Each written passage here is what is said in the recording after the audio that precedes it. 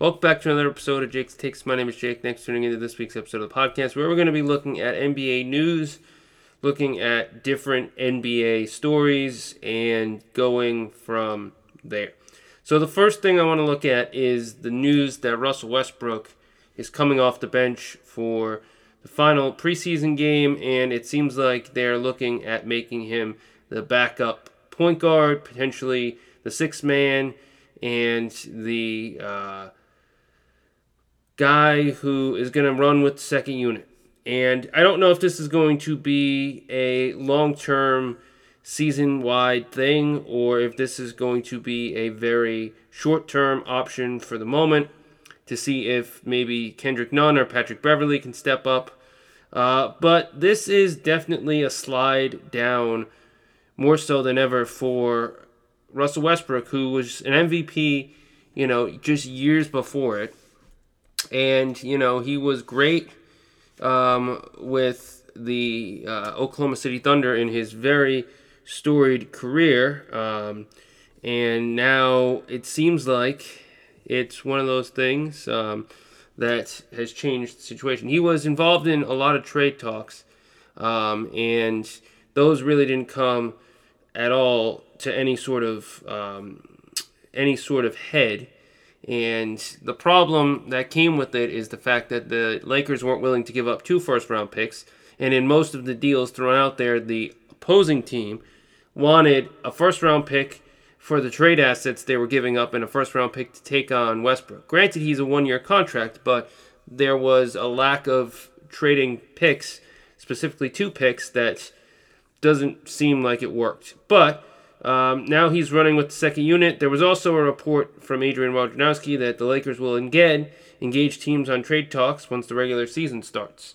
Quote, the Lakers are at some point here will start engaging teams again on possible Westbrook trades. They paused it essentially at the start of training camp, and I think typically most teams, it gets a little quiet here as teams are putting their rosters together, making their cuts, and then seeing what it looks like playing preseason games.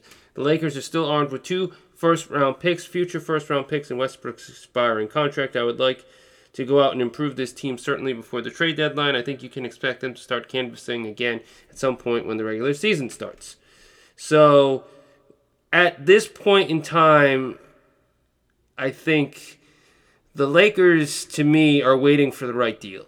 And I don't think the 2 first-round pick thing is a big issue to me. I think personally, they're waiting for the right deal because they know this is it, right? They want to get the best that they can get. And it seems like if they trade for Miles Turner and Buddy Hield, that kind of screws them for a deal moving forward. They were all in on Kyrie because Kyrie's an all-star, and if he can work well with LeBron and get his shit together, then of course that's great. So they were hoping to get something happening there, which it obviously didn't. But when it comes to the sort of trade asset, he's still a good player. I think they just want to see what's out there. And there was a video of a team huddle with Patrick Beverley in the preseason game that they had. And Westbrook didn't even join in. He was on the sideline just kind of hanging out. And I think the Lakers and Westbrook, it's not really going well. And I think, you got to give other guys a chance. Kendrick Nunn could step up. We could see a step up with Patrick Beverley in this new role. And, I think Westbrook just doesn't fit this team. And not every player is going to fit this team. Now, there are guys who could come in here and be better fitting. And it's a tough situation for a lot of different teams. But if Draymond Green could potentially be on the move, well, I could easily see a Draymond Green-led trade for something. Obviously, there'd have to be other stuff going to Golden State because they don't need Westbrook. But if Draymond Green is not happy or something goes wrong, it's already kind of on the rails, but we'll see. Who knows? Porzingis could be another option if Washington's like, let's just get rid of all that money and let's take back Westbrook for a year and maybe we get a first-round pick out of this and they call it and go from there. So he's an option. But the Westbrook thing, it seems like, it's not the greatest situation right now. And I think he's going to be on the bench for the time being. He'll probably get some minutes and, be 20-plus minutes a game. But I just don't think he fits what they're trying to do, and I think they're going to try and trade him. They're just waiting for the right deal to come, and I think it's tough because, again, you only have 2 picks that you can trade, and if you trade those for something that's not great, then you're kind of screwing yourself, right? Like Buddy Hield and Miles Turner are great players, and I think if you went to the, Pacers and said, look, we'll trade Buddy Hield, Miles Turner for Westbrook and 2 unprotected first-round picks in 2027 and 2029, the Pacers would have called that deal into Adam Silva and it'd be done today. But the Lakers don't want to give up 2 firsts, and the Pacers only want to give up this deal if there is 2 firsts involved. So at the end of the day, the Westbrook situation's just ever so changing, and it's one of those types of things that obviously we don't know exactly what's going to happen, but in terms of their team, they have so many players already, plus they have Dennis Schroeder who signed again. So Westbrook just is kind of on the outs with this team, and I think they're going to try and move him potentially in the not-so-distant future. And we'll see what goes on there. So next thing I want to look at is something that I only saw the headline, but I want to kind of talk about it. So basically, it was ESPN Plus. The headline is, the trade that left the NBA stunned, skeptical. Why the Wolves went all in with Rudy Gobert. So I don't have ESPN Plus, so there isn't really much on this I can read. But basically, what I want to look at now is why they traded for Rudy Gobert, even though the fit doesn't really seem to work 100%, right? Like, you have already Karl-Anthony Towns, who's probably going to be at that power forward, but this is not a league that's transitioning to a double big anytime soon. Like, the days of David Robinson and Tim Duncan and the days of Shaquille O'Neal and another, big man right next to him, and the days of, really that double big lineup, Kevin McHale and Robert Parrish, you have more of a traditional center at the 5, and then your power forward is anywhere from like a 6'9" power forward to like a 6'7" kind of smallish power forward, kind of more of a traditional small forward. It's not the same, and a team like the Wolves gave up a lot of draft picks, and not as much in terms of the player side of things, but in terms of draft picks, they gave up a lot for a guy who is getting older. And with big men, it is something where their careers don't always transition well late in the in the game, and they tend to have more injuries as they get older, and they tend to not play as long of a career as other players who aren't as lanky and not as big. More guards and wings tend to play a lot longer, and it's one of those things where obviously in certain situations you would want to have 2 bigs in the lineup, but most teams only have a starter and their bench unit, and they don't have a traditional 2 big lineup. I mean, the Celtics kind of sort of do, but Al Horford is a stretch. He's like a 6'9" power forward center guy, and he's more of a small ball center when he plays center, and so it's one of those things where most teams out there don't have these 2 traditional bigs like they used to, where you have guys who are both like 6'10", and then your center is like 7 feet. Like, your center is probably like 6'11", and then you have your power forward is probably like 6'8", 6'9", and it's a totally different ball game. And the fit to me didn't really seem like it worked well, and obviously the season hasn't started, so it's hard to really judge at this point because, again, it's still way too early. And it's one of those things that we just can't justify yet how this is actually 100% going to work, because we just don't know until, it actually tips off and we see basketball. But I just don't think it's going to be the greatest of moves at the end of the day, because I just don't think this double big lineup in today's NBA is going to be the best option, because you're going to have teams with guys who are more quick and can go and actually, play and can move around the court a lot faster than Gobert and Karl-Anthony Towns together. And I think, in many situations, if you look at sort of this sort of league, you have Draymond Green and Kayvon Looney, who are more small ball centers who play very well together in the Western Conference. Then you have DeAndre Ayton and Cam Johnson, and Cam Johnson's more of a uh, small forward, power forward combo guy. And then you have Memphis, who has Jaren Jackson Jr. and Steven Adams, which I guess that's more of a too big lineup, but they could easily just move Jaren Jackson to the center and put one of the other guys, whether it's Brandon Clark or Roddy or Jake LaRiva, at the power forward, because they got a few rookies coming in who can do it. Dallas has Christian Wood at the center, and also at the power forward, Dorian Finney-Smith, who is a combo small forward, power forward, and I think Christian Wood has played power forward with Detroit and a little bit with Houston. He is going to probably be their center. And so, in today's league, double bigs isn't the ideal situation, and it's something that at the end of the day might not really work out in the end.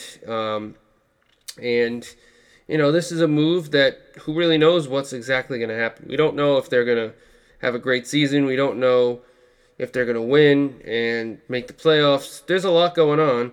And I think there is so much to look at going into it. And, I think the trade was a little bit of a question mark to me because I just didn't feel like, in terms of the whole thing, I just felt like at the end of the day, it wasn't maybe the most ideal move because, I think it's just in theory not what I would call the greatest. And at the end of the day, it's just, to me, probably not the best decision at the end of the day for Gobert to go to a team that already has Karl-Anthony Towns, and it's just not a great fit. The next thing I want to look at is something kind of based off of an article I saw on ESPN, which looks at the watchability and fun of each NBA team. So it's ranked in terms of how sort of watchable each team is and how some teams are more entertaining and how some teams are more must-see TV in comparison to others, whether it's star power or what's going on with the players. And so this is my list, and this is my situation of each team where they fit in this ranking. I didn't really go too much into detail looking at the article, more so because I wanted to not have any sort of opinions based off of that. I wanted to go with my own opinions. And so here we go. So number 30 is the Utah Jazz. The Utah Jazz are at the bottom. They are not must-watch TV. There's really not much going on here. They traded away most of their stars, and their head coach is gone, and I think they just aren't really worth watching. And in terms of, all the things going on, I think at the end of the day, nobody really wants to watch them. I think, everybody else is more focused on what's going on in terms of the rest of the league. So I just don't see them as must-watch TV at all. Then we have the Houston Rockets. Houston has no stars. Their team's built around young guys for the most part. They are rebuilding, and there's not really much going on there. They just don't have an identity yet, and there's no one player to focus on. Next is San Antonio Spurs. I think the only thing going for them is Greg Popovich, who is a little bit older and might be almost at the end of his career in terms of coaching and whatnot. So Spurs are number 3. They don't have that it factor just yet, that player to watch, but not a bad spot for them. Next up is the Indiana Pacers, who have Tyrese Halliburton and Miles Turner, and I just don't think they're must-watch TV at all just yet. I think they have a lot of issues, but yeah, it's I wouldn't say at all in terms of their team. They're not that great, so they're not really, in my opinion, must-watch TV. So I would say at the end of the day, I just really don't think they are worth watching. Next up on the list is the Hornets. Now, the Hornets do have LaMelo Ball, which is must watch basketball just to see him, but their team itself is not really that great, and there's no other surrounding cast. It's just LaMelo Ball, and that's what people want to see. I don't think there's much going on with the Hornets, so they are on my list where they are, which is 26. And they are a step below Orlando. Orlando has Paulo Banchero, which he's the number one overall pick. It's must-watch TV solely just to see him. And I think because he is the number one overall pick, people would want to see Orlando because, yeah, that's a great team overall. And I think overall he is must-watch TV, but the team probably not. Number 24 on my list is the Detroit Pistons. Now, Detroit is not a great team whatsoever, but they have so many young pieces and so much they did this offseason makes them worthy of being at number 24. I think they have a ton of talented players, and with adding in Bogdanovich and Jaden Ivey, and they have Cade Cunningham, like they're just a step above Orlando, so I put them at 24. 23 is OKC. They have Shai Gilgeous-Alexander. They have a lot of draft picks. They have Sam Presti. They're not a great team at all. They're not worth watching because of how they play.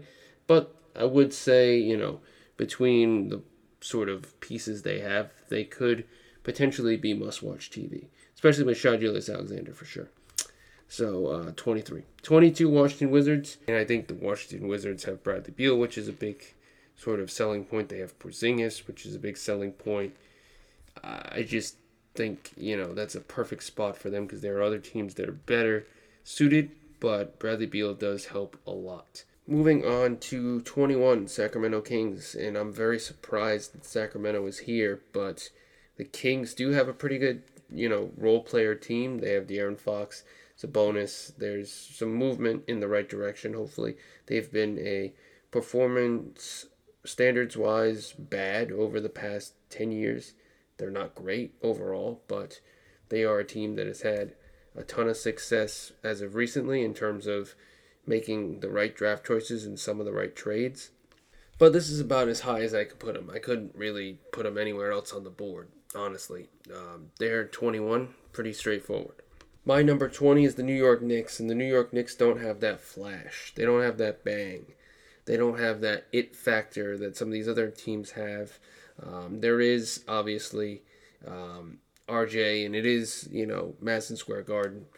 But I just think the other teams up here have more to offer, and I just don't see much going on in terms of the Knicks on this list getting any higher. So we're gonna put them at number 20. Moving on to number 19, Portland Trailblazers, who have Damian Lillard. They're not a great team. They could be a great team this year with the players they added in free agency. Damian Lillard gets them all the way up to number 19. They're just must-watch from him and him alone. And they're better than everyone else on this list in terms of, maybe not record-wise, but in terms of just people wanting to watch. So right now, number 19. Number 18 is the Atlanta Hawks. I think people are interested in the DeJounte Murray pairing with Trae Young. Clint Capella, they got a great team, a great head coach. The Hawks are a team that might have their hands full with this Eastern Conference the way it is. But they're at 18, and they're a step above Portland. And I think they have some great pieces, and they're must-watch TV for where they are on this list. And, I think they're going to have some good games. Next on the list is the Pelicans, and I think Zion and Brandon Ingram and CJ McCollum and their team outweigh the Hawks just slightly, because I think Zion is just must-watch TV in general because he was the former number one overall pick in his draft, and I think people are interested. They're making head waves, making it up the ranks in terms of potentially a playoff team again. So, yeah, they're going to be a step above at 17. Pretty easy. Number 16 is Minnesota, and Rudy Gobert is must-watch TV in general, and Karl-Anthony Towns. They're not the biggest market. They're not the greatest team history-wise, but this could be something. They got to be easily at 16. Number 15 is the Chicago Bulls, and while the Chicago Bulls are not the once storied franchise of Jordan, they are now a team with Lonzo, DeMar DeRozan, and Vucevic, which is in a lot of ways must-watch TV, but this is as high as I can put them. Toronto Raptors with their, Raptor mentality and the whole sort of Canada behind them, and OG and Scotty Barnes and Pascal Siakam. They're 14. They're a great team. They can be a very good playoff team, and I think they deserve to be on this list right here. Nuggets, I put them a step higher. They're 13 because of Jokic, who is just amazing, and I think he's a bigger presence than anyone on the Raptors. So I got to put them right there on the list. Then we got the Memphis Grizzlies, who are obviously must-watch television for Ja Morant, and they're higher up on this list than the Nuggets, the Raptors, Chicago, Minnesota, Pelicans, Hawks, all because of they came in second place last year, and they were a great team, and they made it far in the season as a great team, and they are coming back strong, and I'm putting them right there at number 12 for that reason and that reason alone. We have number 11 on the list, and number 10 are both Los Angeles. The Lakers, then the Clippers. Now, Clippers get 10, Lakers get 11 because of the record, because the Clippers were a better team. But the Lakers are must-watch TV with LeBron James. And if they were a better team overall and they made the playoffs and they were a good playoff team, they could easily be number one. But they didn't make the playoffs, and there are teams that did, better teams. They easily are 11.